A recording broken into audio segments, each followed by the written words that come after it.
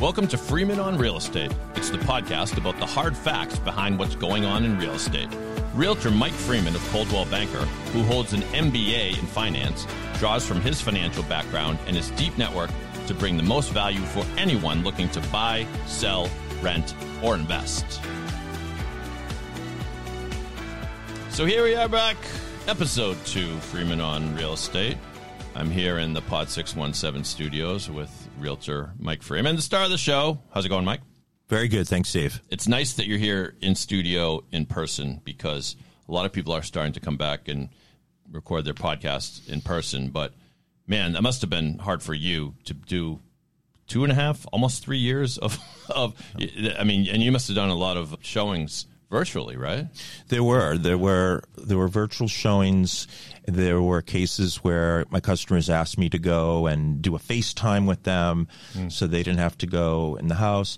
There probably wasn't as much as I would have thought. And this is true for other realtors as well. There was a little of that, but in this market where there's so little inventory, you had a lot of buyers who felt, just get me in there. Right. So on today's episode, we're going to talk about the value of a referral network. We mentioned it at the top of the show. And I have always believed in this, Mike, because I've done a lot of different things in my career, including being a financial advisor. But no matter what you do, when you're dealing with people, especially if you have clientele, you have customer base, I know that it helps to help them in whatever ways you can, not necessarily in the core of your business. I think that's what you mean when you say referral network, but don't let me say it. You say it. It's your show. So tell us about that. No, you're exactly right. And I find that a lot of customers will assume, and correctly so, that is something I can do for them. I can recommend a few real estate attorneys or an inspector, or if they need a contractor, an electrician. So that's something I pride myself on, is knowing somebody who's really good at their job, not just knowing someone. And I know that in the rare case where I don't have someone I can directly refer, there are 50 agents in my office. And when any of us need to know somebody who we can recommend, we send an email out to all 50 people. And so I know that as a fallback, I have that. But for the most part, I have somebody I know who can do any type of work that you may need that's real estate related. And a lot of my customers do assume that that's the case. And some realtors don't have it. Some realtors say you're on your own. Go find a real estate attorney, look them up, go online, read the reviews. But that's not something I do. You come from a background in finance, as we mentioned at the top of the show. You have an MBA in finance. And so undoubtedly, I imagine that helps that you other people in the various disciplines, financial advisors, accountants, like you say, lawyers. So it could be anything people could ask you. It really could be. And a lot of times it's not related to housing. It could be financial advisor. It could be somebody who fixes your pool. It could be somebody who can maintain your pool. And sometimes it's not what you would expect. Sometimes it's not a contractor. It's not an electrician. It's not an inspector. It could be that I know somebody who does social media advertising.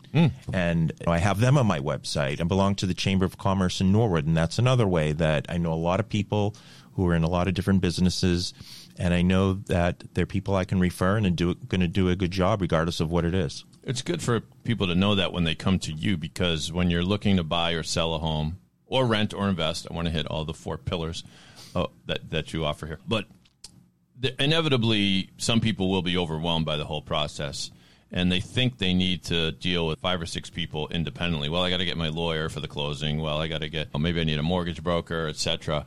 But it sounds like you're a good place to start, because you can start to set up this team for them almost.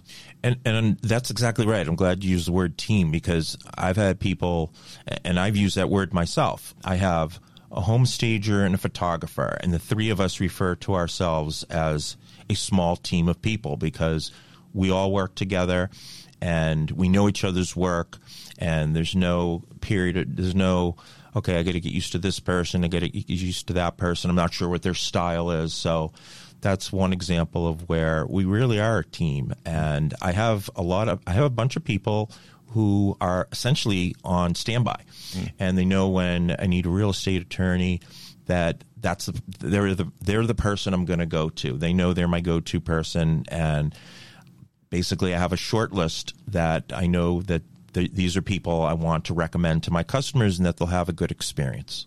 What if people ask you for the best pizza place within a 10-mile radius? What would you tell them? I would tell them Town Spa. Yeah, that's right. That's the correct answer. Yeah, it's always been my favorite, Town Spa. Not a sponsor of this podcast, but who knows, maybe someday. It's crispier and tastier than most pizza, right? It absolutely is. And I have to eat gluten-free pizza. So for most of my life, it didn't exist. And there's some places where it tastes like cardboard, but it's really good and crunchy, and they have a great gluten-free crust. Didn't know that. Okay. Yeah, so they really should advertise on your show because we're giving them free advertising now. Come on, Town Spa. Get with it. I've always got the cash in my pocket. By the way, they don't take credit cards. That's one right. of the last places on the planet Earth. But we don't care because the pizza's so good. When we talk about your referral network, Mike, how do you find these people? Do you make a point to do networking yourself? I know you mentioned Chamber of Commerce, but you're actively going out and meeting people to form relationships with them, or what? Yeah, that's a big part of it. It's all about relationships. And so in some cases, it'll be people I know from another part of life. Maybe I coached one of their kids, but not just some random person, somebody I got to know well and somebody who I knew what kind of person they were and what kind of work they did. So in some cases, it's that. But in some cases, it's people I didn't know at first. And maybe when I first started in the business, another realtor recommended somebody. But if they're not somebody that I have high standards, and if it's not somebody that really meets my standards, then I'm going to go on to the next person. So it's a combination of a lot of different ways. And like you said, the Chamber has really helped. I'm in a networking group that meets every couple of weeks, and you really get to know these people well and know whether or not they produce high quality work, and you want to refer them. And I have on my website, I actually have many of these people that I would recommend. They're all there, and if a prospective customer goes to my website, they can see these people listed and they can hire them themselves if they like. Yeah, the mantra is usually no trust. I'm missing a word. No, like, trust, refer. I think that's it. Anyway, the point is, you got to know. Obviously, you got to know someone. You're not going to refer someone. You're not going to say, hey, I saw this advertisement on the web about this guy who's a mortgage broker. He looks pretty good. And the reason why this works is because it's reflective on you. Your customers should know that you're referring them to someone good, because if you refer them to someone bad, there are consequences. It gets back. That hurts your reputation. And then it's going to cause a rift between you and the guy. The person who you refer your customer to is going to want to do good by you because he's going to want you to repeat it, right? Absolutely. Yeah. And if I find that someone I recommended who has done a great job in the past, if they don't do something well, or if they don't do a good job for my 8th client, but they did for 1 through 7, I'll let them know. I'll have an honest conversation with them and say, this customer felt, for instance, that it took you a while to get back to them or whatever it may be. So I'll have honest conversations with people and let them know. And if I feel like it's something that's more of a pattern, then I'll take someone off my to-do. You're off Team Freeman. Exactly. We've always got somebody waiting in the wings.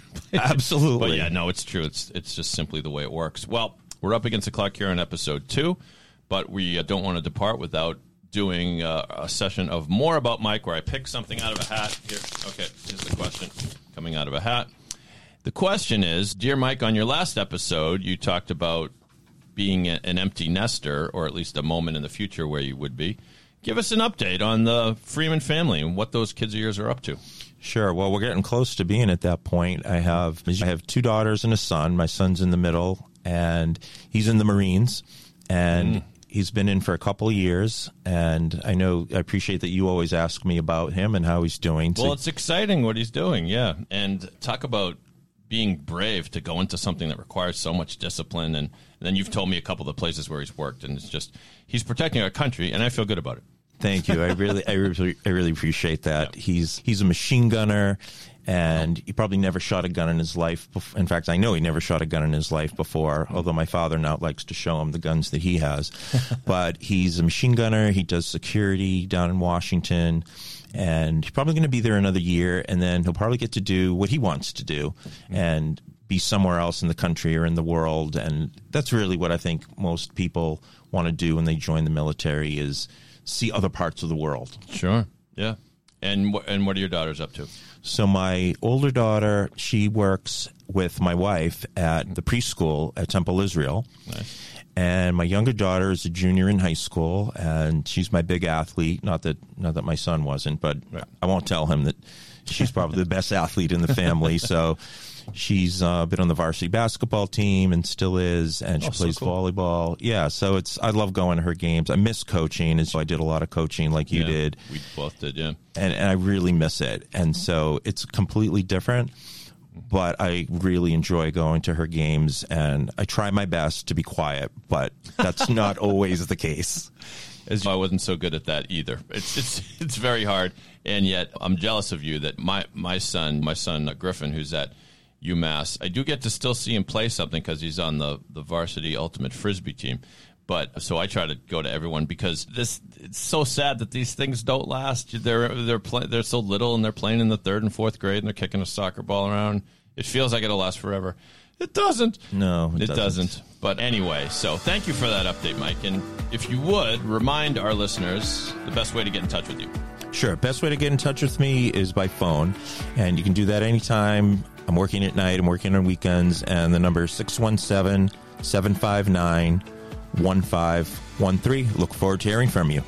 Very good. Thanks again for listening to the podcast. If you like the show, please follow us on Apple Podcasts or wherever you find your shows. You can always find all the episodes of Freeman on Real Estate at pod617.com, the Boston Podcast Network. And we will see you next time.